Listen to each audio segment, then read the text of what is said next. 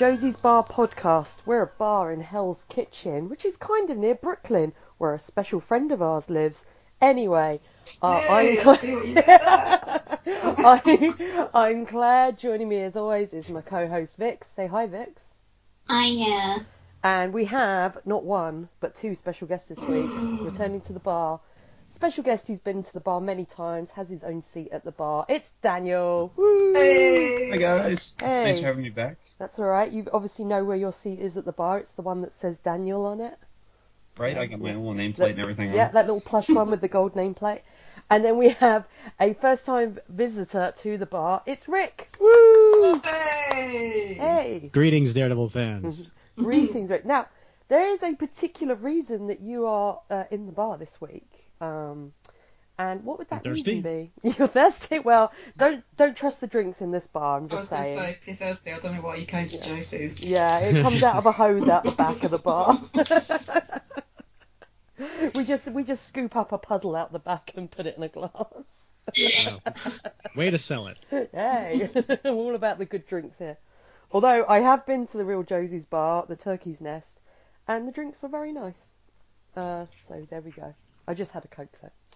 So why have you decided to come on for this particular issue this week? Well, I appreciate you having me. Daniel and I are part of another podcast. I know I can't believe there's something else other out more there. Than but one? yes. So I actually run a podcast devoted to Captain America. Nice. And so we're around the same amount of podcast episodes as you guys. We're in the 40s, so we've been around since December of this past year, and it really actually stemmed from a Facebook group that I started, a year and a half ago, maybe, beginning of the pandemic, and so it's a Captain America comic book fans, and so we have like over 4,000 fans in the group, and it was like, well, how do we take this to the next level? And we started a podcast, So yeah, Daniel, who is a frequenter on this show, said, hey Rick, do you want to join us and talk about this particular issue because it's a special issue that features Daredevil and a certain Star-Spangled Avenger. America's ass. The Star-Spangled Man with a plan. Yeah, no, definitely. This is the first appearance of Captain America. I know, Vix, you were really excited last issue. I was very, very excited because for this my is boy. like one of the big, the heavy hitters appearing for the first time, which is very cool. We've had a few so far. We've had Doctor Doom, Spider-Man, Thor, Fantastic Four. I think that's probably that's it, isn't it? Yeah, I think that's it. And you know why it's a heavy hitter? It's because they brought back the King, Jack Kirby, to do the cover. Yeah. Right? So Jack did the cover for Daredevil's 1 through 4, and then I think he did one more with issue 13. So it's been a while since Jack has been on the book, but they knew this was a heavy issue, so they brought back the King for the cover. Yeah, and the cover definitely looks different to the ones we've had recently. It's got a different style to it. I really like this cover. It's great.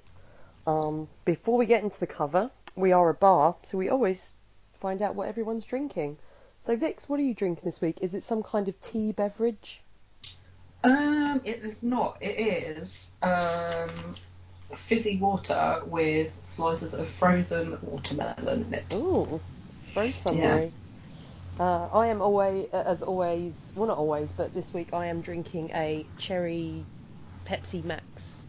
No, really? Sugar. I know, it's my favourite. I do apologise. I'm very boring. Daniel, what are you drinking this week? I just have a plain water. I've got some yard work on the schedule today, so I'm trying to hydrate up. That's good. As long as it wasn't from the tap out the back of Josie's, because no.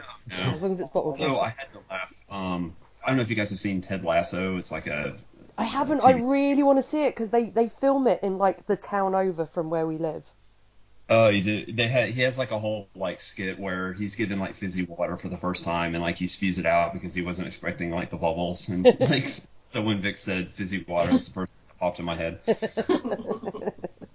Rick, what are you drinking? I'm going with boring as well. I just have an ice water, but It is out of a Daredevil tumbler. Nice. Hey. Is this the Daredevil Toon tumbler? I'm not sure. It's just a a pint glass with Daredevil on the front. I'm not sure which specific one. They've made a few. They have. Yeah. Well, we've got probably matching then, because I'm drinking out of the also a pint glass with Daredevil on it as well. Very nice. Has to be done. The occasion calls for it. So this week we are discussing issue number 43, In Combat with Captain America. This issue was released August the 1st, 1968. The description of this one is as follows. Karen Page reaches a critical point in her career and must decide whether her feelings for Murdoch are enough to keep her at the law office. Daredevil continues his hunt for the vigilante Jester, guest starring Captain America. Which is the most exciting thing about this issue, and they save it till last. Just a little sidebar. Yeah, they're just wow. by the way, It's in Captain here. America's in it. So yeah, as you mentioned about the cover, what do you guys think of this cover? Because it does have a different look to it, and it's Captain America and Daredevil in combat, with all the press looking. As Rick was saying, it's a very classic Kirby cover. You kind of have like the Kirby hands, the big dynamic action Yeah. of, like it's, they're larger, so they kind of look like they're popping out at you. He's really good at that kind of dynamic sequences that leap off the page at you. Is kind of what Kirby's kind of known for. But this is such an iconic cover. On our Captain America page, this cover pops up quite a bit. Nice. So it's definitely popular even amongst the Captain America fans. So very iconic. I love as well that I don't know the name of it, but because I know not much about the history of Cap, but I love his classic costume like he's wearing here with like the little scales. I don't know what they're called, but you know what I mean, on his The like, chainmail? The chainmail, yeah. Yeah, I really like that look. It kind of it just makes it look a bit different to like later versions of the character, but I'm really glad. It's the booty shorts for me every single time. Oh, he has got some shorts on, hasn't he? I've just noticed on the they cover. did it in the first Avenger film as well. Yeah, What, he had was shorts in the first Avenger film? Yeah, did you like when you can see them better when he first goes out on the stage in front of the 107. Oh yeah. I know. What And you mean. it's that's why Bucky asked him to keep the costume. Fair enough. Probably. So interesting fact about this cover. This was not the first cover for this issue. Okay.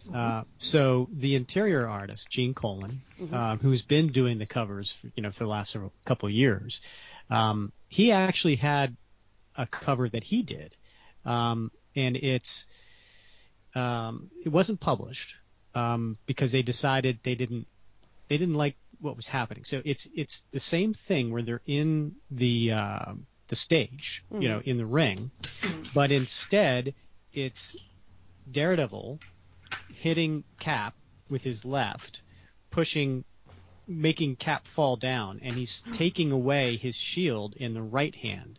Oh. So Daredevil is totally winning in this particular scene that Gene Colan did, and Stan said, we can't show one of them beating the other. Yeah. So they had Jack do this cover, which just shows the two of them with no one at a particular advantage.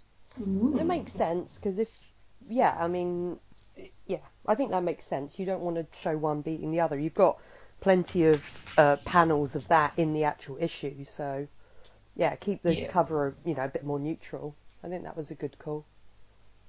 It's a bit sort of like more likely to sell copies as well, because it's like, oh, we need to find out what happened. Yeah, definitely. Yeah, and you're right on when it comes to selling copies, because right around this time in Captain America, he just launched within a few months his own series. So prior to that, he was in Tales of Suspense for a few years, which was sharing that with Iron Man. So with issue 100, they made Captain America his own series. So August of 1968 was issue 104, and Stan Lee was writing, Jack Kirby was doing the art. So this may have also been kind of a way to kind of plug that book by having Jack Kirby's Captain America on this cover to try to kind of cross promote. To try and get people sort of interested in the other book. Yeah, that makes sense. It was really nice to see him back for that cover, you know, and the artwork inside, the sort of usual Gene Colan artwork is really good as well. But I was like, oh, you know, it's just nice to see that Jack Kirby cover. So this issue is, as usual, it's Stan the Manly and Gene the Dean Colan, and inking this time is Vince Coletta, lettering is Artie Simek. So no Sammy Rosen this week, Vic, sorry. And we start with one of Vic's favourite things, which is Matt Murdock doing gymnastics while wearing his sunglasses. I'm just happy he's not in the brogues. Yeah, he's wearing his Daredevil costume this time. He's not just wearing dress shoes and like tiny shorts and his sunglasses. But it is like, it's a running joke now that he works out in his sunglasses because in his private gym when no one can see him. Who are you hiding your eyes from, Matt? You know. He really did have such a phobia about showing his eyes because, you know, a little bit later when he takes the glasses off, like in one of the previous issues, his eyes are in shadow so you can't see them. Yeah. They really had a taboo about it in his early days. I think it wasn't until he was like, Doctor Doom was in his body, because there was that a couple of issues ago, wasn't it? And we were all like, oh. Yeah, there was one. Yeah, there was one which was really weird because you just weren't used to it. And then there was that one panel in the Klaus Kruger story where they showed his eyes, and again it was so strange because because you're just not used to it because they just do everything to not show his eyes. It's very odd, and obviously they don't do that in the comics anymore, but they are, like, you're right, they have like this real phobia of, oh, we can't show his eyes, you know. So the issue opens where Matt is working out some issues while doing his somersaults in his private gym, and we don't exactly know what the situation is. All we know is that Karen has left. She's gone. He's lost her forever. So we don't know if she's left or if she's died or something, you know. So I kind of like that the way it starts and you're like, you don't exactly know what's happened. It's just Matt being really emo in his gym. I think this is like the start, like this whole start of this issue is probably the first time, because he's really like battling with himself over, I'm Daredevil and Matt Murdock is the character I put on, and I kind of hate myself, but then I'm this and I'm that. I think this is like the first time we really see the ongoing mental health issues that Matt has. That becomes a pattern later on. I don't know what you guys think. Daniel, obviously you've read quite a bit of Daredevil. I really enjoyed this first part of this issue. Like I said, we'll kind of get into, you know, the stuff between him and Karen, which has come up again and again, but here it's a little repetitive, but it feels like for the first time there's actual emotional weight to it, and it's not just exposition, and we're actually starting to get some forward momentum to it.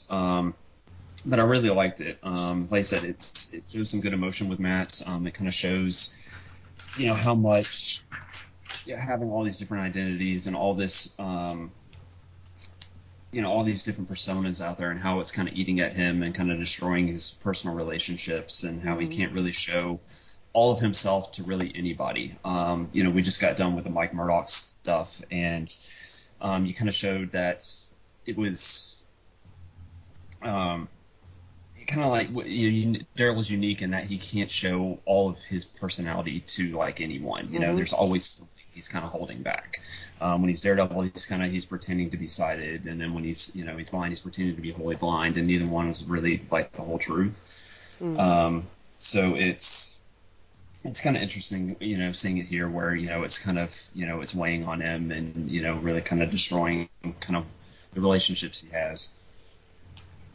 Yeah, definitely. I really like the start of this issue as well. I like what's going on in his mind, and I feel like it isn't just part of this ongoing love triangle. You know, for the first time, it's not he's not sort of ruminating on his identity as part of this love triangle. It's actually getting to kind of the core of the character a bit more, which I was really happy to see. I don't really understand why Karen is suddenly deciding to leave Nelson and Murdoch at this point. I don't know what you guys think. It seems a little bit abrupt. I wish that they'd sort of said, like you mentioned about Mike Murdoch, Daniel, I wish that they had said that it was because Mike died or something, you know, and she decided that it's not going anywhere. That kind of, you know, made her mind up for her or something. She realised how dangerous it was being around there. But they don't mention Mike at all. It's just all of a sudden she's just like, see ya, bye. Yeah, Later. she's just decided there's no chance she's- with Matt, I guess. I guess she was kind of bouncing back and forth between Mike and then Matt and then Foggy. And I think that in the previous issue, or back in, like, I guess it was 41, I think she finally decided, okay, it's Matt who I want to be with. You know, I kind of choose him out over Mike and over Foggy. And I think that realization kind of came with, well, you know, this is never really going to work. You know, he's never really opened up to me. You know, he's never, you know, we've never shared that connection. So, you know, why am I just, you know, continuing to beat my head against the wall about it? Yeah, it's like, because she does say, you know, yeah, it's very strange, this whole situation to me, because Matt immediately is like, oh, it's because of me, isn't it, that you're leaving? And it was like, yeah. He kind of seems confused as well, that how does she not know that he loves her? But he himself has said, I mean, she has said that all he does is act aloof and cold to her. So it's kind of like, good on you, Karen, for not chasing him anymore, you know, when he does nothing except he doesn't open up to you, and he's never warmed to you, and he's obviously doing that to keep her at a distance. So you sort of think, well, yeah, how long would someone put up with that? Not very long. Yeah. And Deb's kind of standing in the background listening, like, oh, awkward. I love Deb's in the background, and she's just like, once again, going, what the hell have I got myself into here? Like, what am I doing? Yeah. Yeah, and in the panel where Matt is leaning over the table and she's just staring at him, it's not a judgmental look at all. Yeah. I feel like she just thinks, she's just like, can I get out of here? Like, because remember, like, Matt is, in her mind, Dr. Doom in the body of Matt, like, acted really weird around her only a few weeks ago. So I think she just doesn't really get Matt, you know? Yeah. She's just kind of like, who is this douchebag? So. kind of thing. Yeah. And Karen says, you let your blindness come between us, Matt, which is kind of right, because he does. But I don't really like her saying all she wanted to do was take care of him. I was like, oh. I was like, oh, here we go. Here we go. But again, it's these early issues where, you know, it's very much like people just see him as not capable. Yeah, but it wasn't also, I mean, it's 1968. Mm-hmm. Wasn't that, you know, it's a different, I mean, we're talking a couple generations almost since then, right? So the mentality back then, I think, too, wasn't just because he was blind. It's because he was a man. And so she wanted to take care of him, you know, and I think that's kind of typical of that time period. And we've definitely seen it in, like, in the sort of brief bit of when we had, like, female characters in it before, like, even when we had Sue Storm, we kind of commented on it, like, the writing of women. It's a little bit problematic looking back at it now, but yeah, I get what you mean. And also the fact is as well that Matt does play up his blindness, because he's always like, oh, you know, I'm just a blind guy and I can't do anything for myself, you know. So he does kind of play up on this as well. But this whole argument of theirs is a bit problematic, where he sort of says, women, you're all alike, you try and own a man, and... It's just his whole kind of, like, if I'm really horrible to her, then she'll just stop loving me and get over me really quickly, and that's what I want. But it's like, you don't have to be an arsehole to someone. Yeah, but it's in order like... to assist that, you know. It's like self-sabotage, and again, I think it's part of his wobbly mental health, you know, is... Like, he could literally just say, I'm not interested, Karen. Yeah. and I probably never will be. But when has he made the sensible decision about anything? Yeah, I know. This is the man who invented his identical twin brother.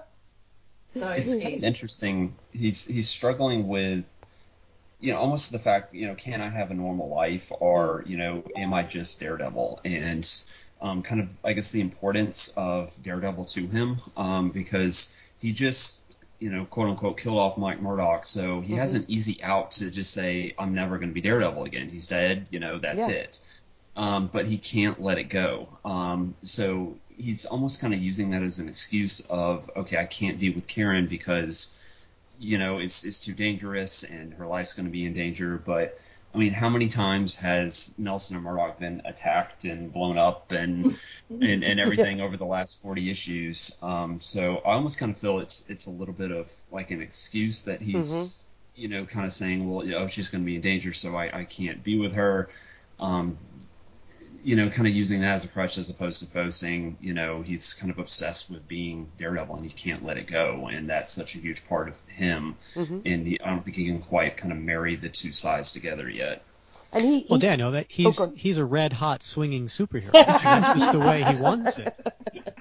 It did make me laugh when he said, I never wanted to be a... At one point he was like, I never wanted to be a Casanova, and that made me laugh. Because I was like, he's known as like one of the biggest Casanovas in Marvel, so big time. Yeah, that made me laugh. It was like, well, you don't have much choice in the matter, Matt. Sorry.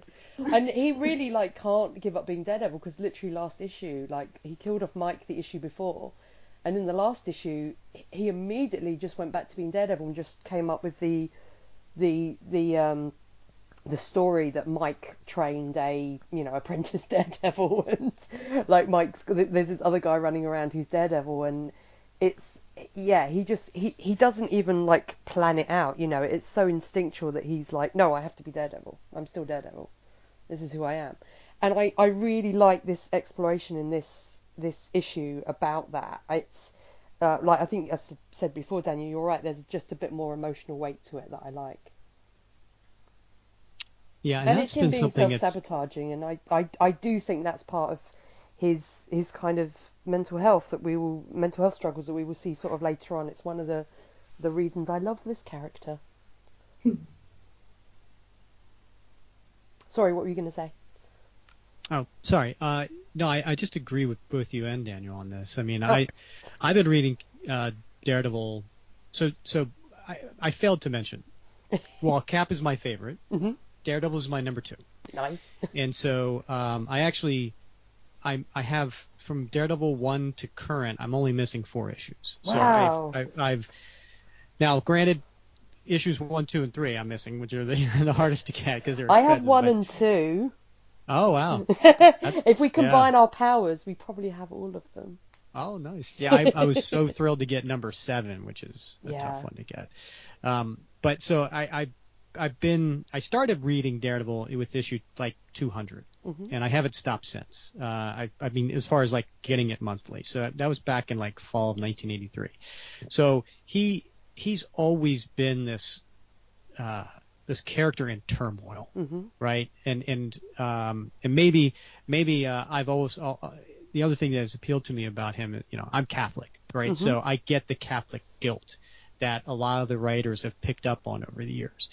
And so so I agree with Daniel as far as like we're starting to see this kind of play out that is going to end up being a major part of this character's persona for the next 50 years. Yeah, definitely. And you're saying about like the Catholicism, we've sort of said before that it's very strange in these early issues that so many big parts of the character that become really big parts later are just not part of the character in the moment, like the Catholicism. It's not even been mentioned, and it becomes such a big part of him, and like that Catholic guilt, like you said.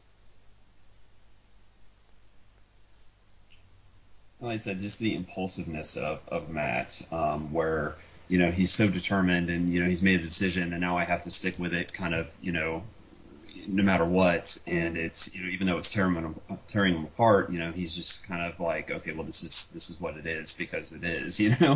It's like he can't like he's almost so headstrong. Like if he made a decision, he's just like, even if it's the wrong one, he's like, well, this is it. I thought it was weird as well that this is, I think, the first issue we've seen when Matt is in his Matt persona, like in this scene, the suit he's wearing is red. I thought that was kind of interesting. Like he's always Daredevil, you know. Then there's a bit where, like, it's the first panel after the like scene in the office, and he's got a red overcoat on, but his trousers are blue. Oh yeah. So I'm like, did he quickly do a costume change so that his entire outfit wasn't red? I mean, he would never, and I'm sure Rick and Daniel agree with me, Matt would never wear an all red suit and a red jacket and a red shirt and a red tie and maybe get a crew cut for his hair. He'd never do that. Never.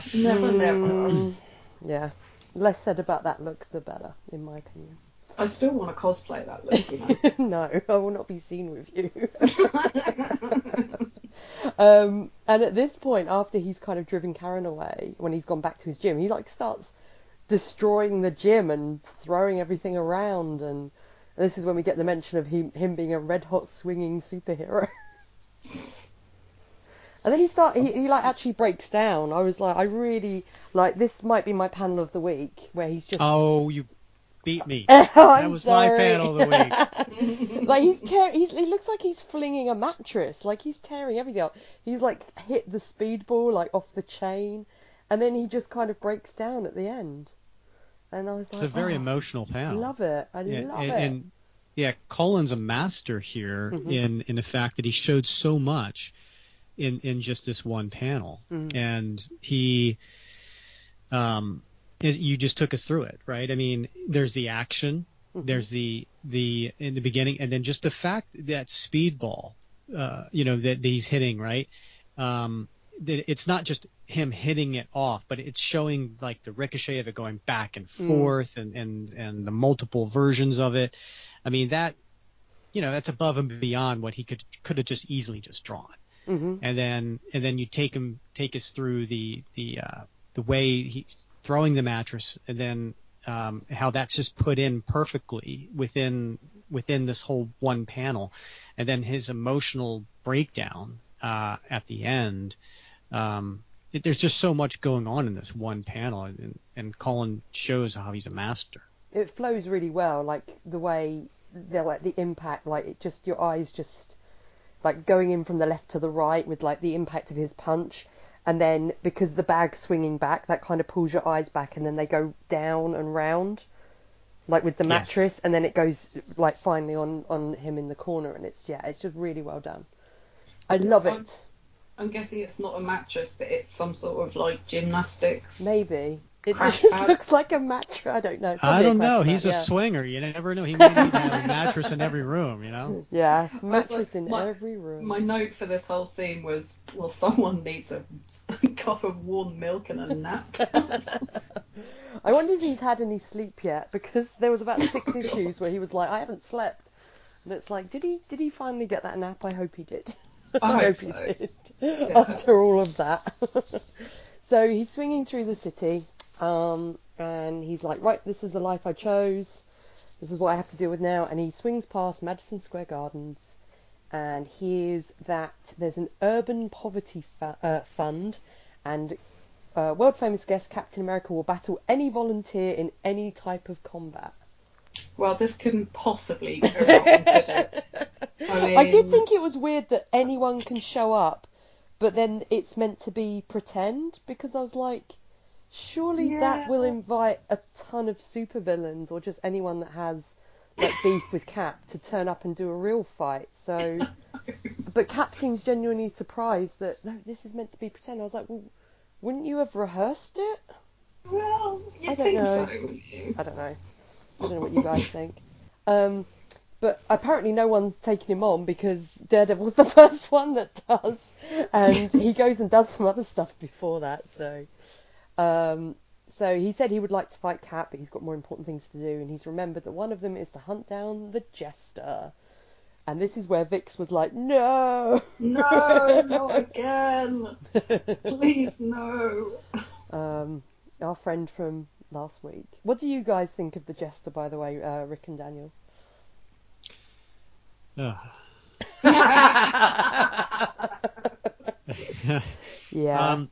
So the Jester, yeah, Stan's just sometimes he has to create characters that, I don't think he's necessarily proud of. Mm-hmm. But I think Vic, what did you say? He was a bastard love child of the Joker and Riddler or something like that before. Yeah, he's I wouldn't even say he's a B-list character. I mean, he's probably on the D list. He's on the same list as the Matador. Yeah. Yeah, I mean, Matador. Yeah. Yeah, I'm gonna have to. Can I just go ahead and give my boot now? Yeah, sure. That would be the Jester's costume. I mean, even though it's a flashback, he's also my boot, so that's fine. Yeah. Now, wait a minute.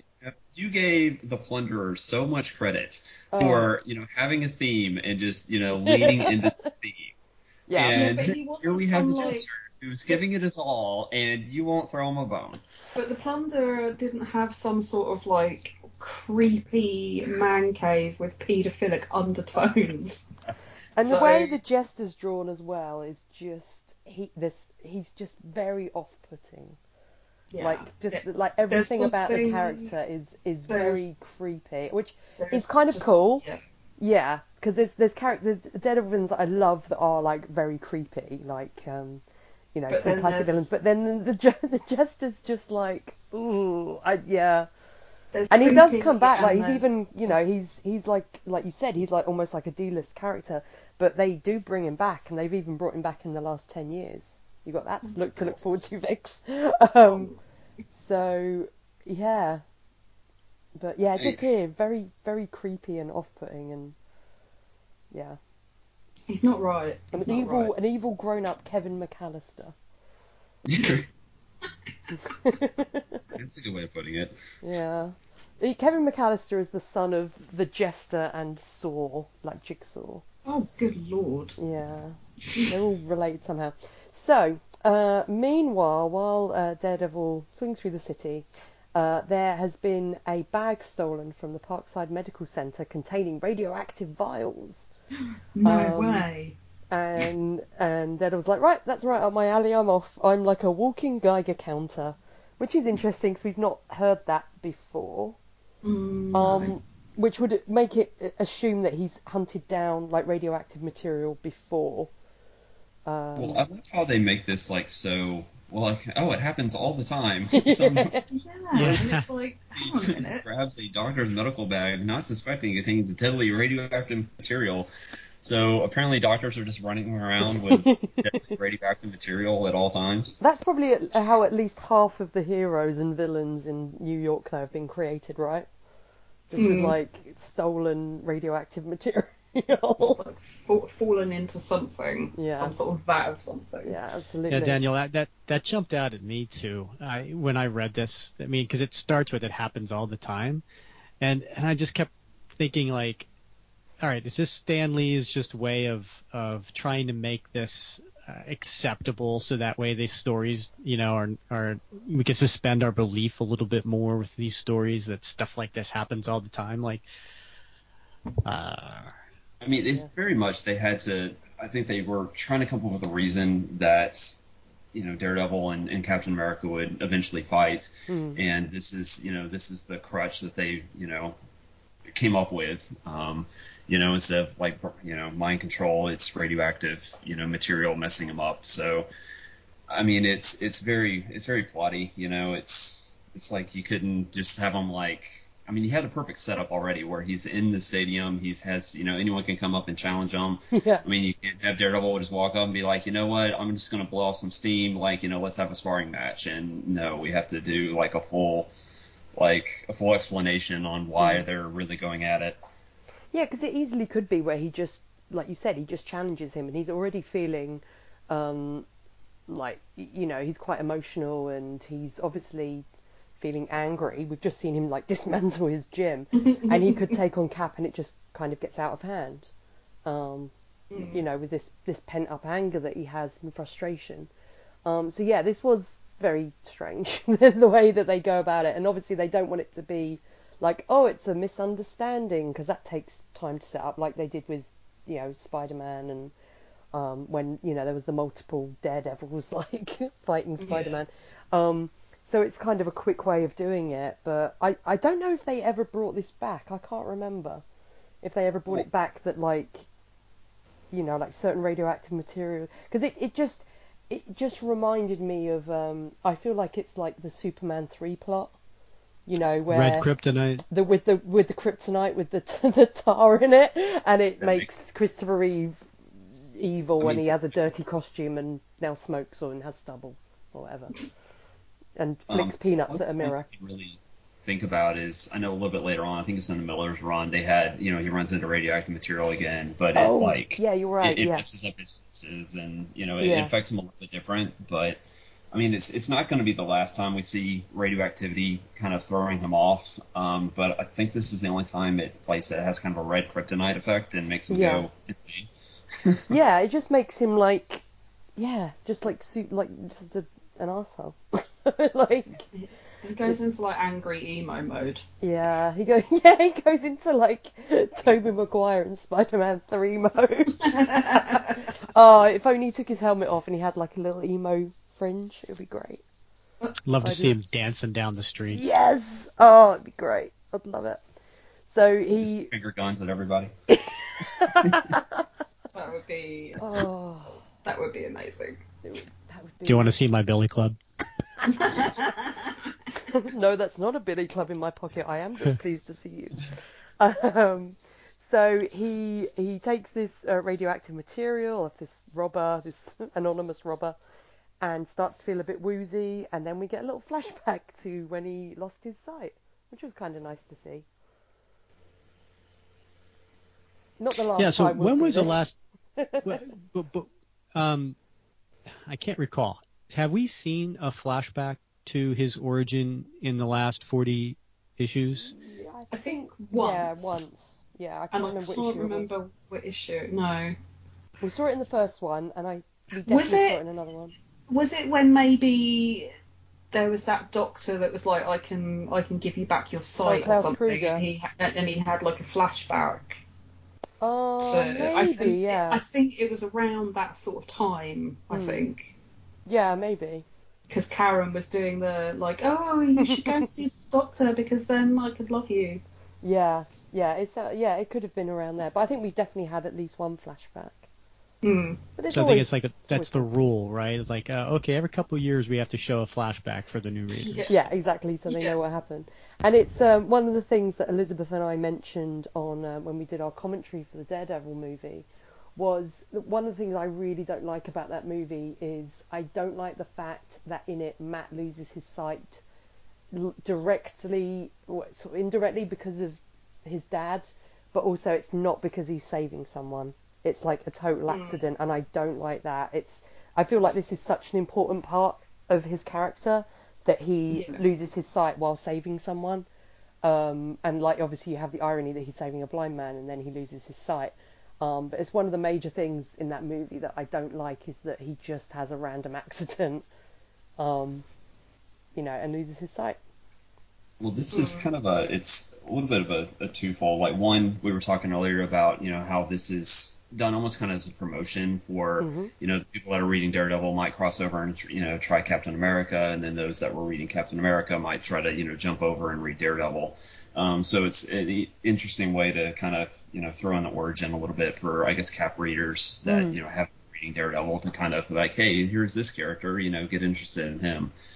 But I also found it interesting that, like, the first part where he's kind of questioning, can he have a normal life? Can he be Daredevil? And then, in this issue, we get callbacks to his origin kind of throughout this, where, we have the 2-page kind of origin story again. And then we go into, a boxing ring, which kind of alludes back to his dad, that kind of thing. So it's interesting that they're kind of pulling from the origin while he's kind of having a crisis on, is he going to be Daredevil full time, or can he have a normal life as well? Yeah, that's a really good point. I didn't think about that, like with the ring as well. Like obviously calling back to his dad, but that makes kind of perfect sense.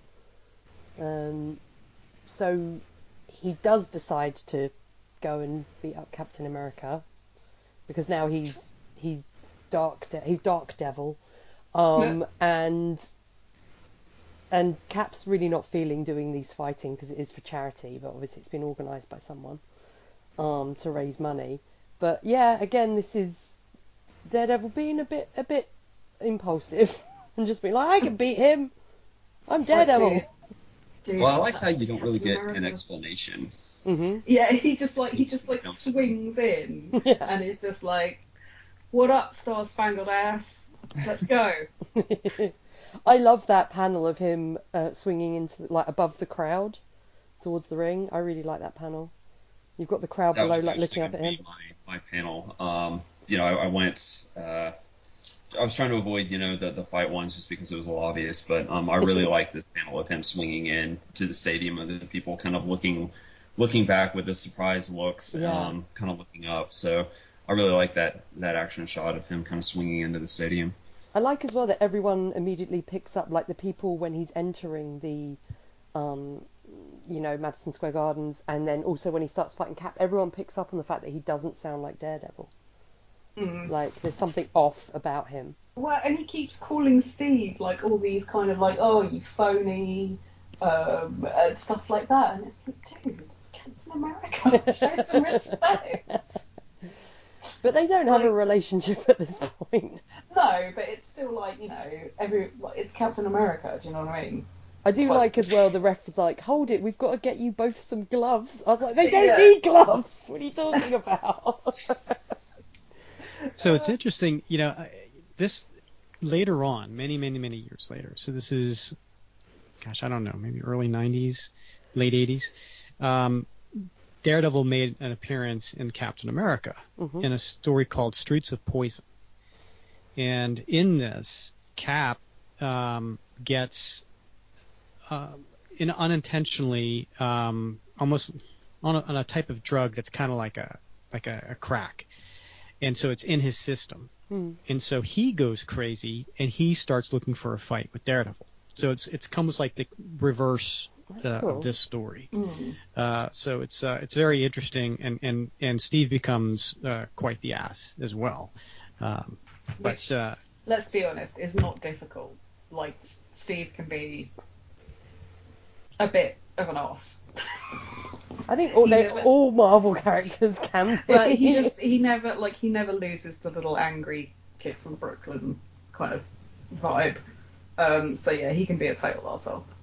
But that's why I love him. So I think that's cool that they just like hit caps lock and just cracking me off right now. No.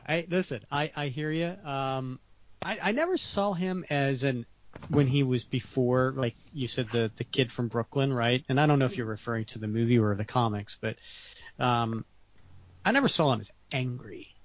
Not angry. I think he was just frustrated.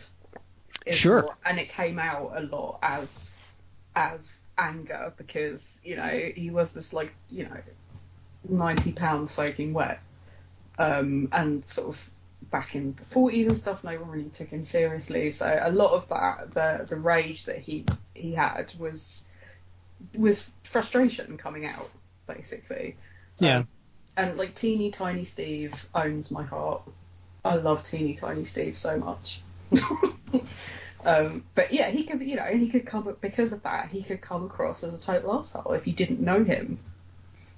Yeah, I wouldn't go with asshole so much as maybe sometimes he can come across as very pompous. Like he's the moral authority, and he can be a little condescending at times. Yeah. And I think some people that certainly rubs some people the wrong way and can see them as, a jerk.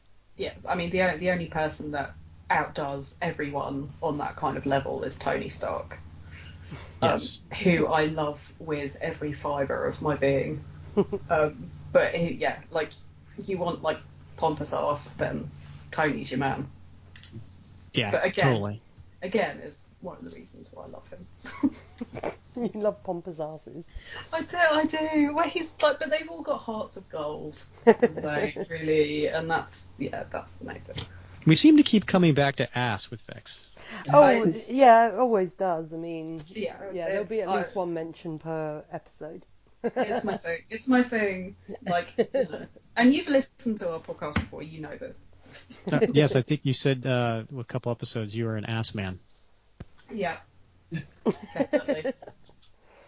Yeah. Definitely. And if they're in tiny little booty shorts, all the better. I mean, I didn't even notice the tiny little booty shorts, so clearly I'm not an ass man. How have you never noticed I that? Like, don't know. That's part of his classic costume from the very beginning. I don't notice these things. What do you guys think about this fight? Because I mean, there's a lot. I mean, there's a lot of action shots, which is great, and there's some great moments like where I love when Cap hits Daredevil with his shield, and the shield goes blang like a cymbal. I really like that. But what do you think of this fight, sort of overall? Because it's pretty much the rest of the issue. It's I mean, it's very obvious from like the get-go that like Cap is pulling his punches. Because of course he would. Because he's kind of like he picks up pretty quickly as well that it's like, are you an imposter? Like you know, this isn't Daredevil. You're not behaving. Yeah, something's off. Yeah, something's not right. So of course he's going to. But he'd pull his punches anyway in front of a crowd because it's for charity and all the rest of it. So it's kind of him just sort of. So I kind of like that. But then he's like, oh, you did not come to play, huh? Let me smack the star-spangled shit out of you then. Yeah, I love the way it's drawn. I love the moment as well where he like Daredevil bounces off of the ropes, and he kind of looks like Johnny Storm for a minute, like the Human Torch. To be honest with you, for a split second, I honestly thought that was Johnny Storm, and maybe like the Fantastic Four were like coming in to break it up. To break it up. It took me a moment to realise that, oh no, okay, that's still Matt. Yeah, that's when he like kicks Cap in the chin. Yeah. One part of the fight that I liked was when Cap just hits him in the solar plexus, right? And he says, you can't, you must be an imposter, and Daredevil staggers over, and you see his thought bubble, and he says, "I'll pretend to be helpless while I stagger towards him. Then when he gets close enough, I'll straighten up and typical, like comic book, you'd be like, okay, yeah, he's gonna fall forward and he's gonna just, hit Cap, but nope, didn't go that way. Nope. And that was a surprise to me. That was like, I'm gonna straighten up and let him, and Cap's like, what's with you, mister? And he just hits him even worse. Like it's like, yes, I'm sure that the greatest, tactical mind of the age isn't gonna fall for this. Like, I was like, dude, what are you doing? Yeah, he even says that. He says your strategy is like an amateur's compared to his. Yeah. This was never there was never going to be a good outcome to this. It's like, dude, you may be quite bendy and do lots of flips and stuff, but it's Captain America. Like, what are you doing? What are you doing? Yeah.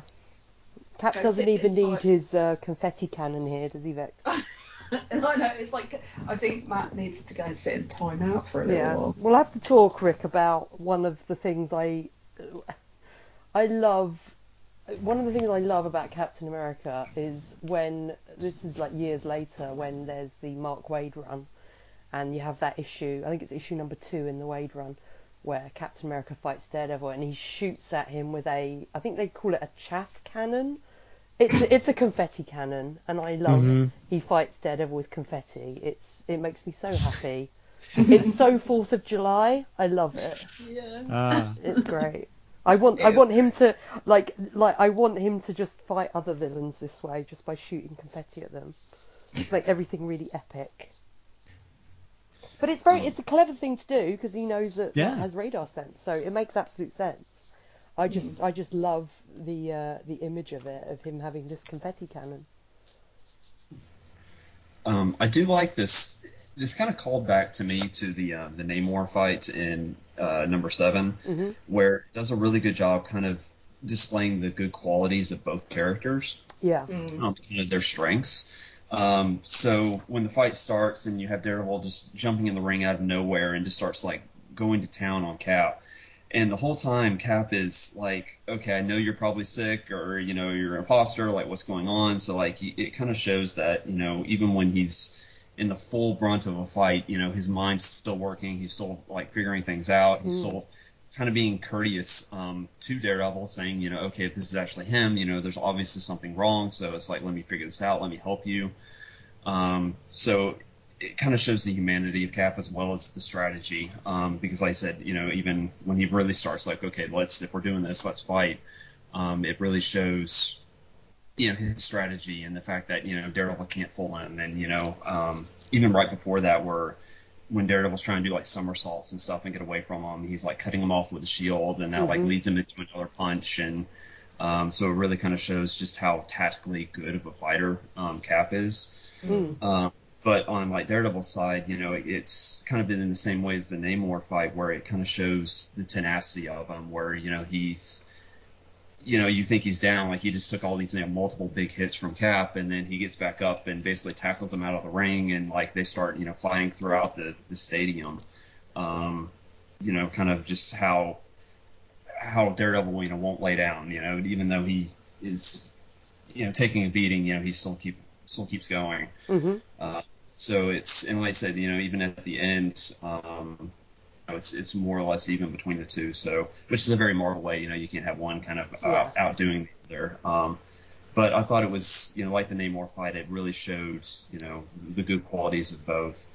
And I like at the end where Daredevil kind of gets his senses again, and he's like, okay, as opposed to just like explain to this, like, let me just get out of this situation.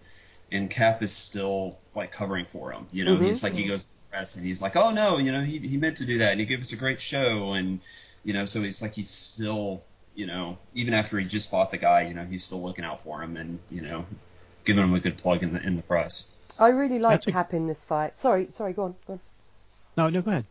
I was just gonna say I really like Cap in this fight as well, because it does show that he's honourable. Like, he's saying, like, they kind of tumble down this elevator shaft at the end, and he's sort of saying, he's like, why don't we just call it a draw, because someone's going to get really hurt. And he might not even mean like himself or Daredevil, it's like a bystander could get hurt, and he's like, whatever you're trying to prove, you've already proved it. He is giving him like a way out, and he knows obviously something's wrong, but he doesn't want anyone to get hurt, or he doesn't, and he knows he could seriously hurt Matt, but he doesn't want to seriously hurt him, So I really like him in it. I like the way they write him in a very short sort of time. They make him this very honourable character. He's not just, it's this guy that's they're gonna fight and punch. Like, you really get a sense of his character here, and from someone who hasn't read very much Captain America at all. I really like that. Well, Claire, you just took the words out of my mouth. So I'll put them back. Here you go. Oh, thank you. Now, and it does my heart good to see that someone who doesn't typically read Captain America's and is not overly familiar with the character, that these attributes of Cap that us Steve Rogers fans have grown to love come through. That he is an honorable character, and that he is compassionate, and that he, does, care not only about his opponent, but, as you said, the bystanders, and his ego doesn't get in the way, right? He's just like, we'll call it a draw. I'm like, I don't need to win. So it does my heart good to see that these types of characteristics that most Cap fans love about the character are coming through. Yeah, it was very, it just in the few panels that he was in, it was very Cap behaviour, which was very cool. Yeah, I really liked him in this issue. I'd definitely be interested in reading more sort of early Captain America stuff, but it would be where to start, so I'd probably have to pick Rick and Daniel's brain about that. If only we had opinions on that. So Matt kind of comes out of it and is sort of confused and decides to sort of run away. So he says he remembers it was the radium, it affected him, it made him temporarily go berserk. But the effect has finally worn off, and there's people like photographing him like running away. But Cap's like, oh, I'm not going to go after him. It's all good. And then, like you said, he sort of talks to the reporters and is like, well, he gave us a good show. And then Matt is kind of sadly walking away and says, for a few moments in the heat of battle, he forgot Karen. But what happens now? This is when he becomes a radium addict to forget Karen and just goes berserk all the time. So it's quite a downbeat ending, and I felt really bad for him. My heart sort of went out to him because he's not had a good time this issue, poor Matt. Did anybody else from that panel get the feel of like a Peter Parker Spider-Man walking away? Spider-Man No More. Yeah. Yeah, definitely. It made me think of that cover, like with the suit in the bin. I don't know which artist that was, like doing Spidey at that time, but yeah, that famous. I think it was Romita, I think. Oh, okay. Was it the cover, or was it like the end splash page? It's like a very famous image, but yes, because they even like recreated it in Spider-Man 2, didn't they, in the movie? But yeah, it did give me that feel with him just sort of walking away. Aww. Poor Matt. And that is the end of this issue, guys. Any last thoughts on the issue before we go into our toots and our boots and our other stuffs? I have a question. Mm-hmm. Did anybody else notice that throughout this entire issue, I do that all the time, by the way, on my podcast. I used to podcast about Daredevil episodes, so I do it all the time as well. But in the scenes where Cap had his shield, did anyone else notice that the creative team constantly went back and forth between what the shield should look like and then, oh, we're going to give it an extra stripe. No. It's going to have 4 stripes. Oh, and sometimes the 4th stripe is red. Sometimes it's white. I was kind of disappointed in that the consistency was not there. Oh, yeah, I'm looking now. You're right. It's right at the very end of the fight, it's got 4 stripes, and then when they fall in the elevator, it's got 4 stripes, and the outer one is white. Oh, that's really weird. Yeah, I mean, with the first time Daredevil punches Cap when he swings in, it's got a white outer rim. Yeah. Oh yeah, I see it. Yeah, it goes back and forth like a lot. I'm going through the panels. Yeah. Wow. It's one of those like I run a Green Lantern book club, and we discuss Green Lantern a good bit, and it's kind of one of those on that side we're constantly pecking on like the ring being on the wrong hand, or the design constantly changing on it, or like the fact that their boots go from green to white to green in issues. So it's the same kind of thing where it's like the colorists can't get like a handle on it. Well, I mean, the inker should have one job. But it's not just the colorist, right? The inker should have inked it differently to make sure there was only 3 lines. Yeah. Yeah. Because then the colorist is going to have to color in this extra line. Yeah, okay. that's very strange. I hadn't noticed that at all.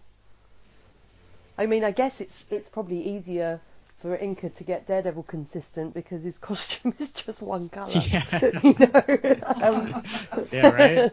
Yeah, so it's... I will say that, like, my hat's off to Colin, though, throughout this issue. There's a lot of great facial expressions. Even when they do, like, the crowd scenes, there's, like, a lot of definition, and it's not just, like, kind of stock model characters. Like, for the crowd, there's a lot of personality and different face structures for all the different people that appear, and just the fight in general is very well choreographed, and I had no problem kind of following the action of it, and how, like, okay, if they step back and then this would be their next move and all that, so it flowed very, very well throughout this.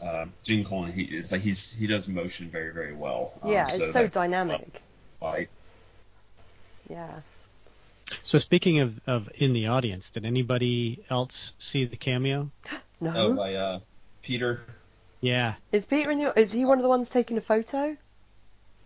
Yeah. Oh, I didn't He was, see. He says, "Uh-oh, they're toppling into the elevator shaft." Oh, let's have a Oh, look. that was him. Let's have a look. Yeah, I was wondering if that was supposed to be Peter, or if it was just a little nod and a wink, or. Oh yeah. Yeah, because he is wearing. Yeah, you're right. I didn't even notice. I was so invested in the fight, I guess. He was so engrossed. In I the was. fight. I didn't have time for Mr. Parker. Well, that's cool though. But I do like the commentary where it almost becomes like a boxing match, and you have the crowd jeering, and you have like the commentators are even like commenting on what they're doing and what moves they're doing and how the fight's going. So I like how it almost kind of becomes like a classic, like radio broadcast boxing match. What I did find a bit weird though was that at no point did Matt mention that it harked back to when he used to watch his dad. Yeah, but he was in berserker mode. Yeah, I suppose. Berserker devil. Maybe he wasn't kind of with it enough to say about that. Here's a question. It's a little mini Vix predicts, seeing as we have Peter in this issue then. When will Peter Parker address the fact that he claimed he knew who Daredevil was many, many issues ago? Well, and the fact that that letter has never been mentioned again. Yeah. When will this come up, Vix? Do you have an idea? Well, if you're asking me, then I'm guessing soon. I don't know. I'm going to predict in the next 5 issues. Well, because he's watching Daredevil here, and he's said that he knows who Daredevil was. That it was Matt, but then that was why Mike got invented, and then Mike has died, so... Peter could have just shouted out, "Oh no, it's Matt Murdock!" I mean, he could have. Okay, so let's get into our toots and our boots for this week. These are the outfits we liked and the outfits that should be thrown in the garbage. Vix, you can go first. I am going to toot Debbie's little green number with her little neckerchief at the beginning when she is severely reconsidering her life choices, watching the drama unfold. I also did really like Matt's entirely red ensemble, like his suit that he was wearing in the office. I thought that was quite cool. Okay. Boot-wise, there wasn't actually that much. Aside from the Jester making a reappearance. Because he's going to haunt my dreams again tonight. Rick, what about you? Mm-hmm. Mm. I think I already said my boot was the Jester's costume. Like you hated it that much that you got it in life energy. I was like, I couldn't wait. Couldn't hold it back. What are you going to toot? Well, it's I mean, there's not too many like civilian costumes or clothing in here, so it's kind of hard to say. I don't know, the guy that was about to get in the ring with to fight, and Daredevil comes up and knocks him over, right? He's got that snazzy looking green pants and checkered purple sport coat. Yeah. Yeah, he was ready to go. He was ready to slow down. Yeah, so sure, we'll go with that one. Oh man, I thought I was being clever with him, but that was going to be my boot as well. Was the guy going in with his purple tweed jacket to fight Captain America?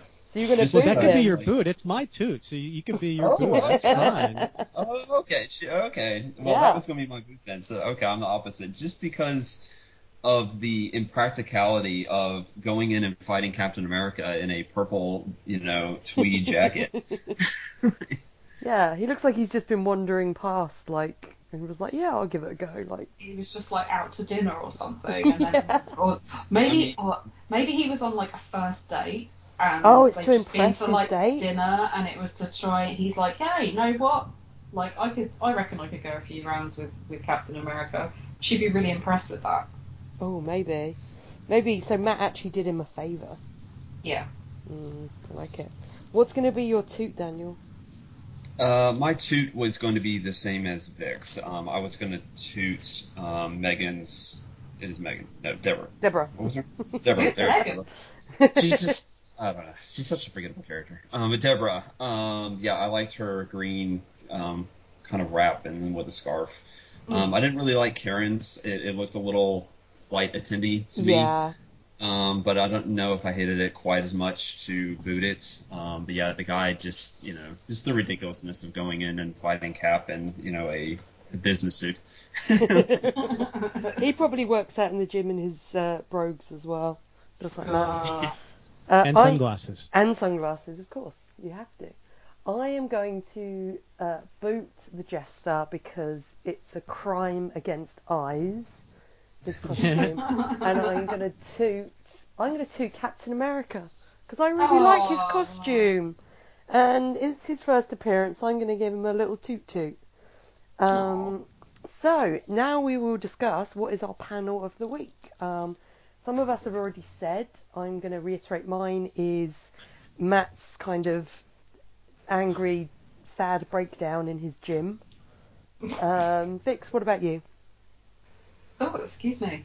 I am going to go for, I very much enjoyed Steve kicking the shit out of Matt.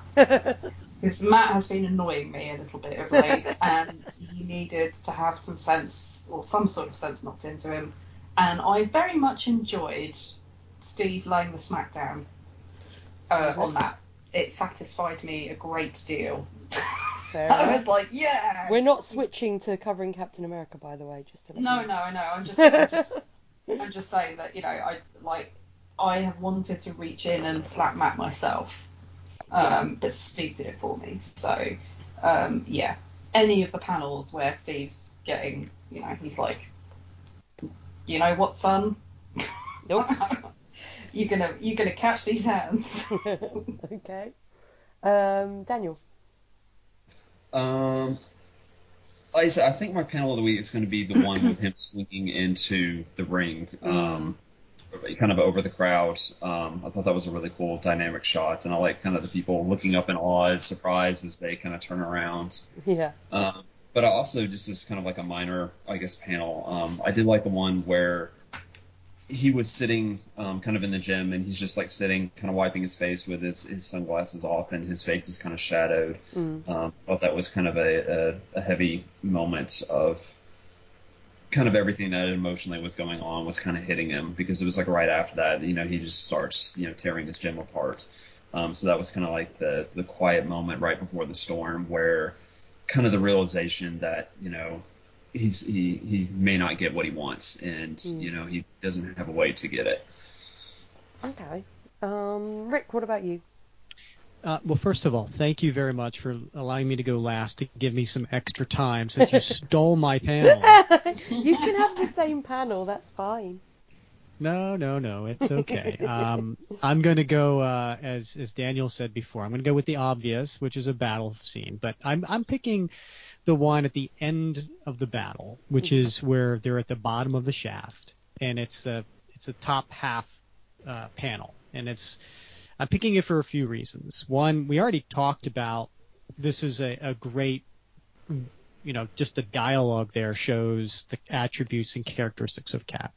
But also, I thought Gene Colan did a really spectacular job showing the action with the glass shattering and all the different shards of glass flying. So I give him credit for this. I think it's a great action scene because of that. And also, I don't know if he did it on purpose, but it almost feels like a nod to a famous panel where page actually, where Cap's coming through glass, shattering through glass, done by Jack Kirby, which was the beginning of his run on Tales of Suspense of '58. So it almost has a reminiscent of that as well. So that'll be my second panel. Okay. Cool. Yeah, a lot of good panels this week. So now we have to do the important decision of deciding what to do with this issue. Now we have 3 options. We can either put it in the vault that is behind Josie's Bar, behind our hidden bookcase that's only accessible by me. Sorry, Vex. And that's for only the best issues that have to be kept for all time. Or we can toss it under the bar if we think it's all right and it will be used to mop up stuff. Or if we think it's utter trash, we will throw it. We will yeet it out of the window of Josie's Bar into the alleyway next door. What do you guys think? Daniel, what do you think? Even though it's a little bit, I guess, on a whole lighter issue, but I feel like this is a pretty important turning point in Daredevil. Like I said, you get a lot of the emotional stuff between Matt and Karen. All that's starting to come to a head. We're finally starting to kind of, I guess, get into Matt's head a little bit more, and it's not just more rhetoric. We're actually starting to get the weight of things. And of course, this is the first interaction between him and Captain America in the issue, and we get just an absolute fantastic fight between the two of them. So I'm going to have to vote for the vault for this one. I think it has enough weight to it and importance to it that I think it's worthy of it. Nice. Rick, what do you think? Oh, is there any shock if I say vault? What? This is for all the reasons Daniel said. This is a perennial issue. A lot of impact, a lot of great things going on. The cover itself is a classic. It has been done again and again as homages in other series, so it's an impactful cover. And also, by the way, I used to own a comic book store, and so nice. I sometimes, dabble in on the side just to buy and sell comics just to pay for my hobby, right? But so I sometimes look at an eye with, collectability and things like that. And this particular issue is harder to find and goes for more money. That's not a main reason, but it's just another element to add to what Daniel mentioned. So I think for a lot of reasons, this definitely goes in the vault. Nice. Vix, what about you? I'm going to side with the boys on this one, to be honest, because all of their points were the points that I was going to make to put it in the vault. Yeah. I think it's an important it's a milestone for Matt. I think. I think it's a Matt Stone. Yeah. So I think it's a turning point for him. So I think and like Cap goes in the vault anyway because it's Cap. So. I agree. It's going in the vault.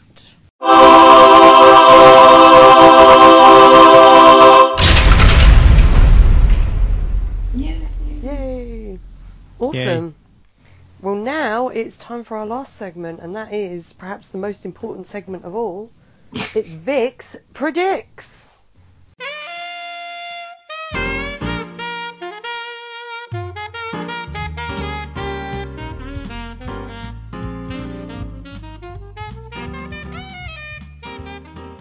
When I say it's the most important one, it's because it's the only one that has its own theme tune.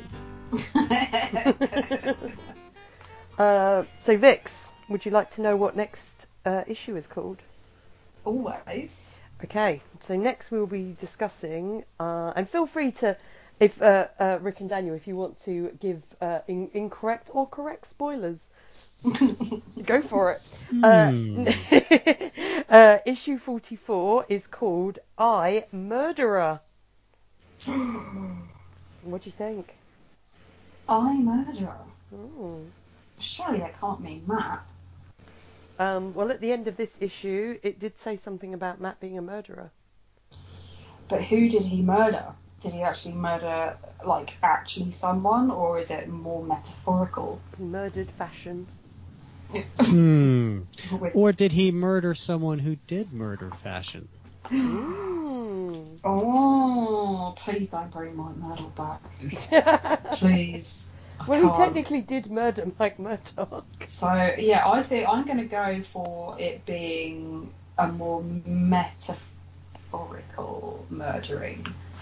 of like, are we going to see some sort of like death of the old Matt, and the birth of some new whiny emo baby Matt, kind of thing. That's what I'm thinking. I'm thinking it's not literal, which of course means that it will be literal. Maybe. That's my thinking. I'm thinking it's a kind of, it's going to be like sort of the death of the Matt that we know, and if for the love of God, if he brings up some sort of like fourth alternative personality, Mark Murdoch, I told you. And then his French brother Maurice Murdoch. Oh God. Daniel and Rick, have you got anything like non-spoilery to say about the next issue? I would just say, Vic, you're going to root for Daredevil to murder. Yes. Oh, please tell me, is he going to kill the Jester? Please tell me. Finally. Oh, that would be amazing. I like you're like, finally, he's been in one issue. One issue too much. Yes. Yeah, murder the creepy pedophile man. Ugh. It's very creepy. Well, we shall see next issue. In the meantime, Rick and Daniel, thank you so much for coming on, and welcome. Thank you for coming on for the first time, Rick. Oh, thank you. It's been a real pleasure. I've enjoyed rapping Cap with you guys. You now have a seat at the bar, so you're welcome back anytime. Oh, well, one day I hope to get a nameplate. Oh, you need at least another couple of guest spots for a nameplate. Well, you know what? Maybe. Yeah. Maybe. When we cover Daredevil in our Captain America podcast, maybe we can have you guys on. Yeah, that would be awesome. Crossover. Yeah. That'd be great. So, and for those who are curious, Captain America comic book fans, just look it up in any podcast player out there. You could actually go to our website, which is CaptainAmericaComicBookFans.com. And then I think we mentioned before, Daniel is a moderator of this fantastic group. We have over 4,000 Captain America fans in there, awesome. Including a lot of creators, like writers and artists that worked on Captain America or just Captain America fans themselves. So it's a great community. We love talking about Cap. It's a 100% positive community. We don't allow people to go in there and bash. So if you're just looking for an oasis from everyday stress, this is why I created it, and to share our fellow love of Cap. So we hope you check us out. Nice. It's awesome. Daniel, have you been up to anything lately you want to plug? No, just a lot of work. But I will. I will echo Rick's sentiments. The Facebook page is a really great spot. It's a really great community. So if you are interested in Captain America, if you're a veteran fan, there's something there for you. If you're completely new and have never really read any Captain America and are looking to get into the character, there's a lot of really knowledgeable people on there that will share their passion with you and kind of guide you through it. So it's a really good spot. And like I said, Rick's podcast is excellent. It's really entertaining, really insightful. So definitely give it a listen. It's really good stuff. Nice. Yeah, I'm in the Facebook group and I haven't interacted that much, but it's fun. We like lurkers. I am definitely a lurker. You guys do way more in your Facebook group than we do. However, I am currently making a Daredevil stained glass window, and when I finish that, I will post it in the Facebook group. I should put a picture of the Clint one you made me. Oh yeah, I made a Hawkeye one for Vix.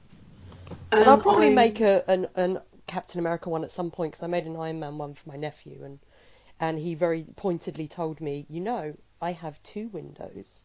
And I was like, right, you were hinting you want another one, I see. So it'll probably be a Captain America one in the future at some point. At some point this week, I would love to see that. Yeah, I'll show you. At some point this week, I'm going to post my review of Hawkeye's first ever appearance in Marvel comic book universe on my blog. Yeah. If you're on That Tumblr, Tales of Suspense 57. 57. Nice. Okay. Yeah. So if you're on Tumblr, head over to Agent Purple Pants. And pop it in the Facebook group as well.